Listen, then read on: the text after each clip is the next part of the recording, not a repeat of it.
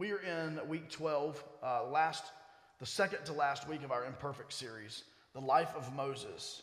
And man, it's been a good ride. We have not been able to cover a lot of things, and I'm not going to go through all the things we haven't been able to cover for sake of time today. Obviously, we want to cover what we have in front of us. But today's sermon is simply titled Moses the Imperfect. Moses the Imperfect. Now, if you remember at the beginning of our series, we spoke about how Moses committed the sin of murder. We spoke of Moses killing the Egyptian, burying the body. And so we know Moses is not perfect. But from the time that Moses led the people through the crossing of the Red Sea out of Egypt, led them in the wilderness, for the most part, what we have seen in our study in these few weeks is that a situation would happen with the children of Israel. Most of the time, it was their sin, it was their grumbling, it was their complaining, it was whatever it was. It was a situation faced Moses. And what did we see Moses do? We saw him take it to the Lord. We saw him hear from the Lord. And we saw him act according to that. We need food. Okay, well, Moses, here's what you're going to tell the people to do. This, and that. Here comes manna. Here comes quail. Okay, we're thirsty. We need water. Okay, Moses, here's what you say. Here's what you do. There was water, right? That's been the typical, and we've spoken very highly of the fact that whenever Moses was faced with a situation, he took it to the Lord. And that is something that we can learn from. But today we're going to be reminded of his imperfection. His imperfection this morning. Let's look in Numbers chapter 20. I'll take pepperoni. Numbers chapter 20 is where we'll be today. We'll be out of Exodus. We'll be in Numbers. Numbers chapter 20. We followed Moses and his life for nearly 120 years. Now we're nearing the end. We weren't able to cover the spies going into the promised land. That's a great study. There were several other meaningful events that we weren't able to cover in Moses' life, but I believe today is crucial. The children of Israel in this text, once again, find themselves murmuring and complaining. About something new, Josh? About something they've never faced before? No. Thirsty again. Wanting water again. Something that's already happened. It's already happened. They're thirsty. And so the children of Israel find themselves thirsty, in need of water. Look at verse 1 in Numbers chapter 20. Then the children of Israel, the whole congregation, came into the wilderness of Zin in the first month, and the people stayed in Kadesh, and Miriam died there and was buried there. That's Moses' sister. Now there was no water for the congregation, so they gathered together against Moses and Aaron. And the people contended with Moses and spoke, saying, "If only we had died when our brethren died before the Lord. Why have you brought up the assembly out of the Lord into this wilderness, that we and our animals should die here? And why have you made us come up out of Egypt to bring us to this evil place? Is this not a place of grain or figs or vines or pomegranates, nor is there any water to drink?" Same song, different verse. Same song, different verse. We don't have water. Moses, why did you and Aaron bring us up? We would have rather died in Egypt. We've heard that before. This is the same thing. This is just recurring. We've heard this all before. Verse 6. So Moses and Aaron went from the presence of the assembly to the door of the tabernacle of meeting, and they fell on their faces. And the glory of the Lord appeared to them. As we know, when the glory of the Lord appeared, we learned that last week, that their faces were hid. Then the Lord spoke to Moses, saying, "Take the rod, you and your brother Aaron, gather the congregation together. Speak to the rock before their eyes, and it will yield its water. Thus you shall bring water for them out of the rock and give drink to the congregation and their animals." So Moses took the rod from before the Lord as he commanded him. And Moses and Aaron gathered the assembly together before the rock. And he said unto them, "Hear now, you rebels, must we bring water for you out of this rock?" Then Moses lifted his hand and struck the rock twice with his rod. And water came out abundantly, and the congregation and their animals drank. Not a point today, but God's still going to take care of his people. Anyway, that's not one of my points. Then verse 12, then the Lord spake to Moses and Aaron, because you did not believe me, to hallow me in the eyes of the children of Israel. Therefore you shall not bring this assembly into the land which I have given them. Heavenly Father, speak through your word today. It's in your precious name we pray, amen. I don't know why Moses did what he did. I honestly don't know why God punished Moses in the way that he did. All I know is that Moses sinned. Period. All I know is that Moses proved what we already knew from history, but Moses proved that he was the imperfect. The imperfect leader, the imperfect Savior. Moses was flawed. I want us to see in our text today, quickly, 3 points, an application. Number one, a failure to follow instructions.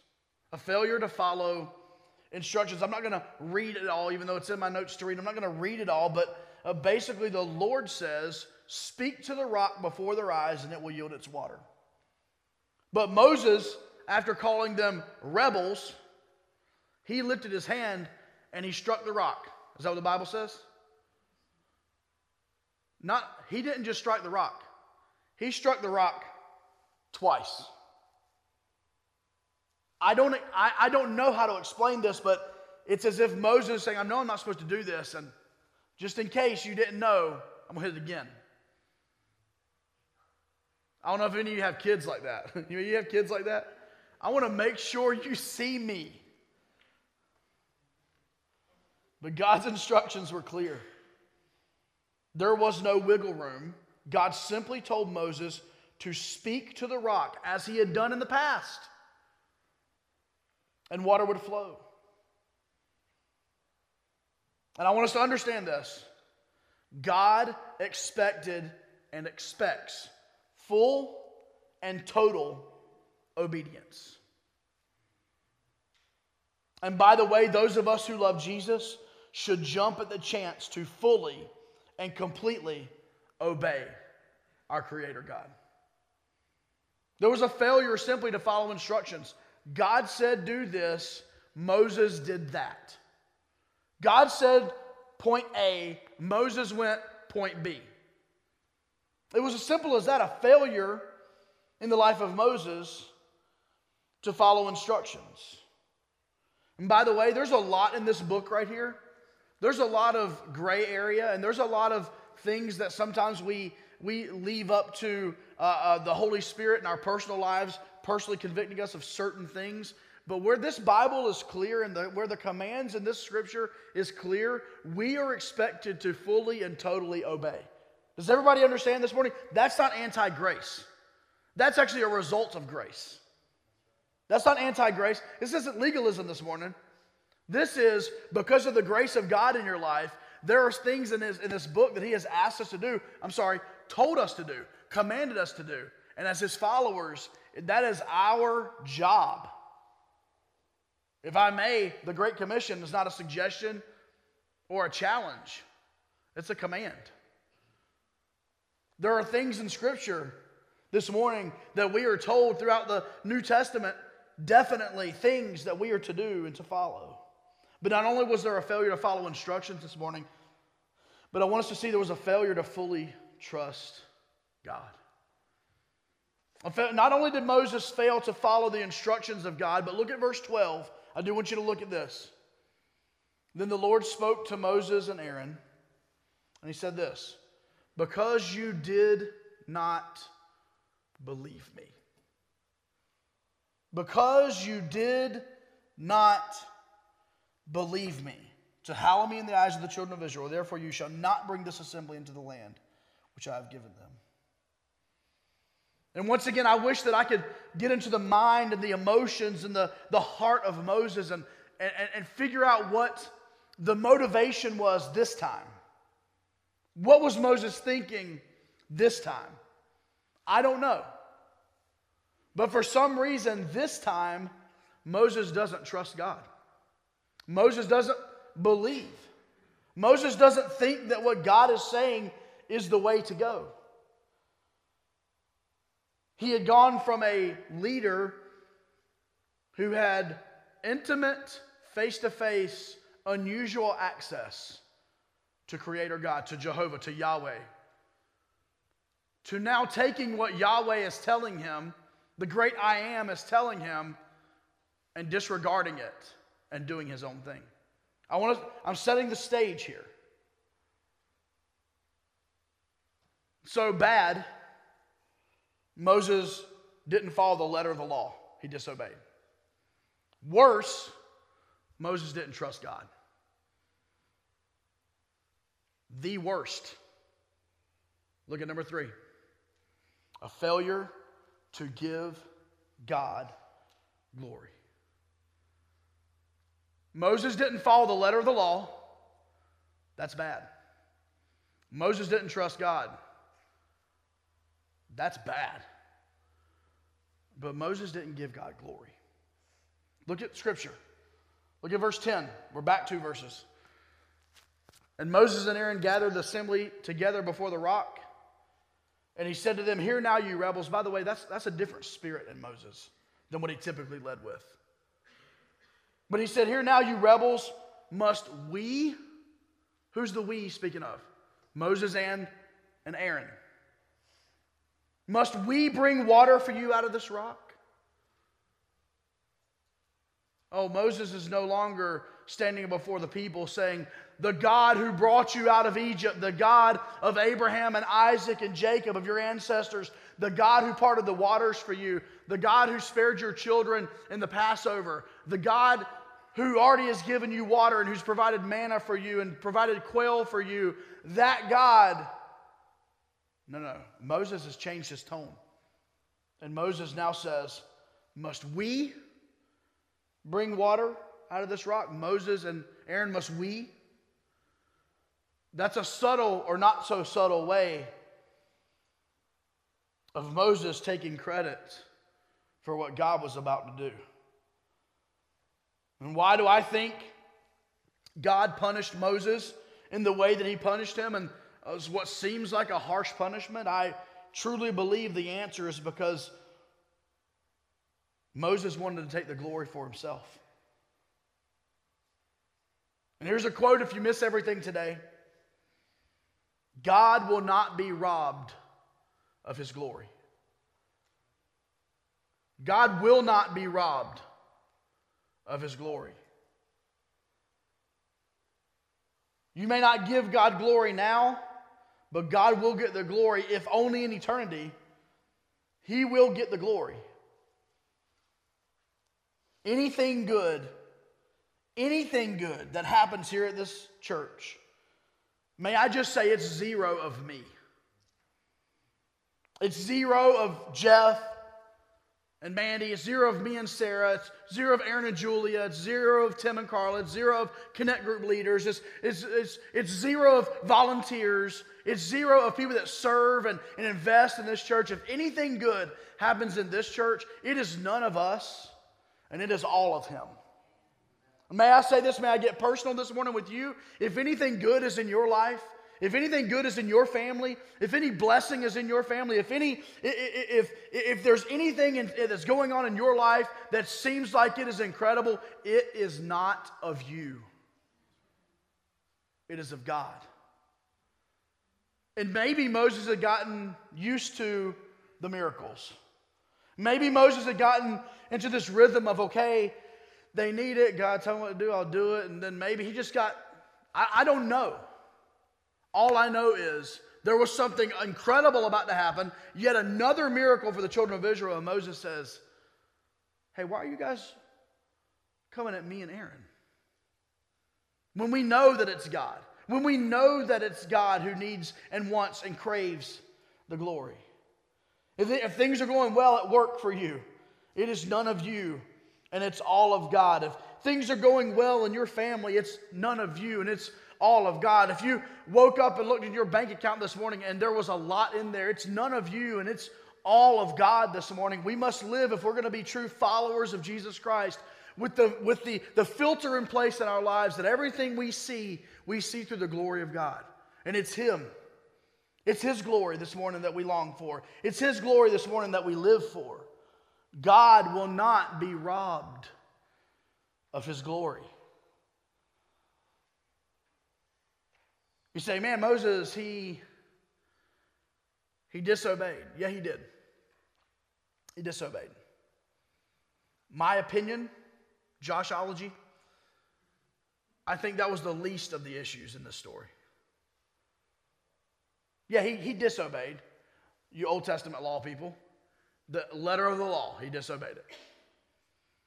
But I believe the reason for the punishment, and I believe the reason for maybe the severity of Moses for 40 years leading these people in the wilderness and not being able to go over, can you imagine? Not being able to go to the promised land with them, was these last two, he didn't fully trust God. You didn't believe me, God said. And you tried to rob. You did it subtly, but you tried to get the glory for what was about to happen.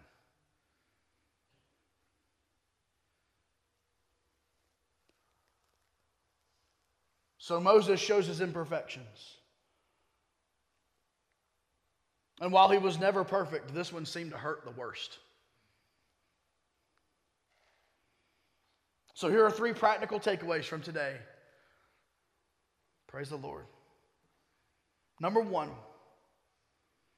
God expects obedience from those who follow Him. Period. That's why when Brent is up here saying, I was going on short-term missions trips and I was reading my Bible and God was speaking to me and there were things that were happening and the Holy Spirit was working in me, okay? God expects obedience from those who follow Him. Obedience. Obedience, here am I. Send me. Obedience is, Lord, what will you have me to do? Where will you have me to go? God expects obedience from those who follow Him.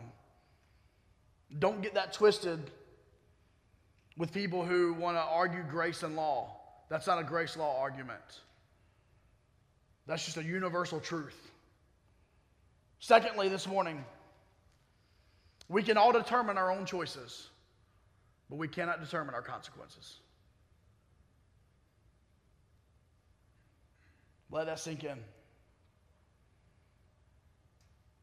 You can choose this morning. Moses, God said, speak to the rock. You can stand up on that rock with your rod, and you can smack it twice as hard as you want to. That's your choice. And by the way, every single one of us, we have choices that we make. I'm not one of the theological persuasion that we are simply puppets on a string, that we do not make logical choices as human beings. I believe we do that. I believe Scripture shows us that. We make choices every single day, and you can make any choice you want. I can't stop you.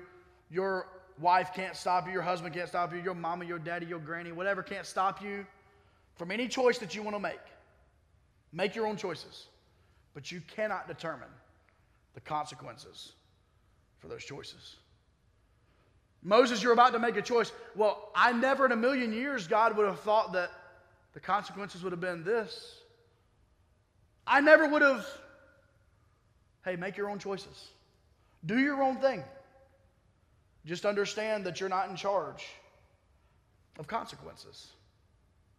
We all know this. The ultimate consequence is the wages of sin is death.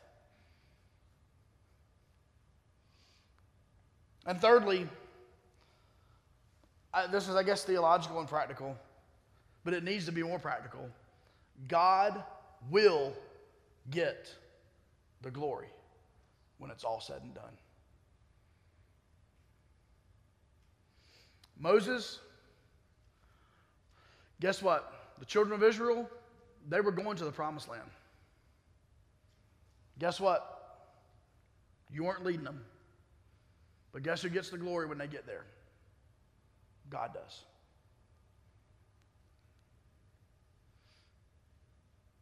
Moses, you can make your own decisions. You can't choose the outcomes of those decisions. And it doesn't matter who leads those people into the promised land, I'm getting the glory. I've heard it said like this: sometimes God may not get the glory until your funeral. And I hate to say that. Sometimes God may not get the glory until we're in eternity, when every knee bows and every tongue confesses. But God will get the glory. You say, Josh, what's the real takeaway today? I think there's a couple of things. Number one, I think knowing that Moses was imperfect helps us in our imperfectness. I think being reminded again that God demands and expects obedience is important. I believe that coupled with the testimony from Brent, I believe applying that into what is God asking you to do? What is God telling you to do? For Moses, in that moment, it was to speak to a rock. What's God asking you? The question he asked, are you listening? Are you there? But God expects obedience. And listen, whatever happens, the good, the bad, the ugly, will give you all the glory. We'll give you all the glory. Christ, the Lord. Moses, it wasn't you, man. I hate to bring Mo. I'm going to call you Mo because I feel like 12 weeks we have gotten closer. Mo, it isn't you, man. You're not the one that's bringing that water. You're not the one that's saving those people. You're not the one that's delivering those people. You aren't even the one that's really leading those people. The glory's not yours. Mo, the glory's God's.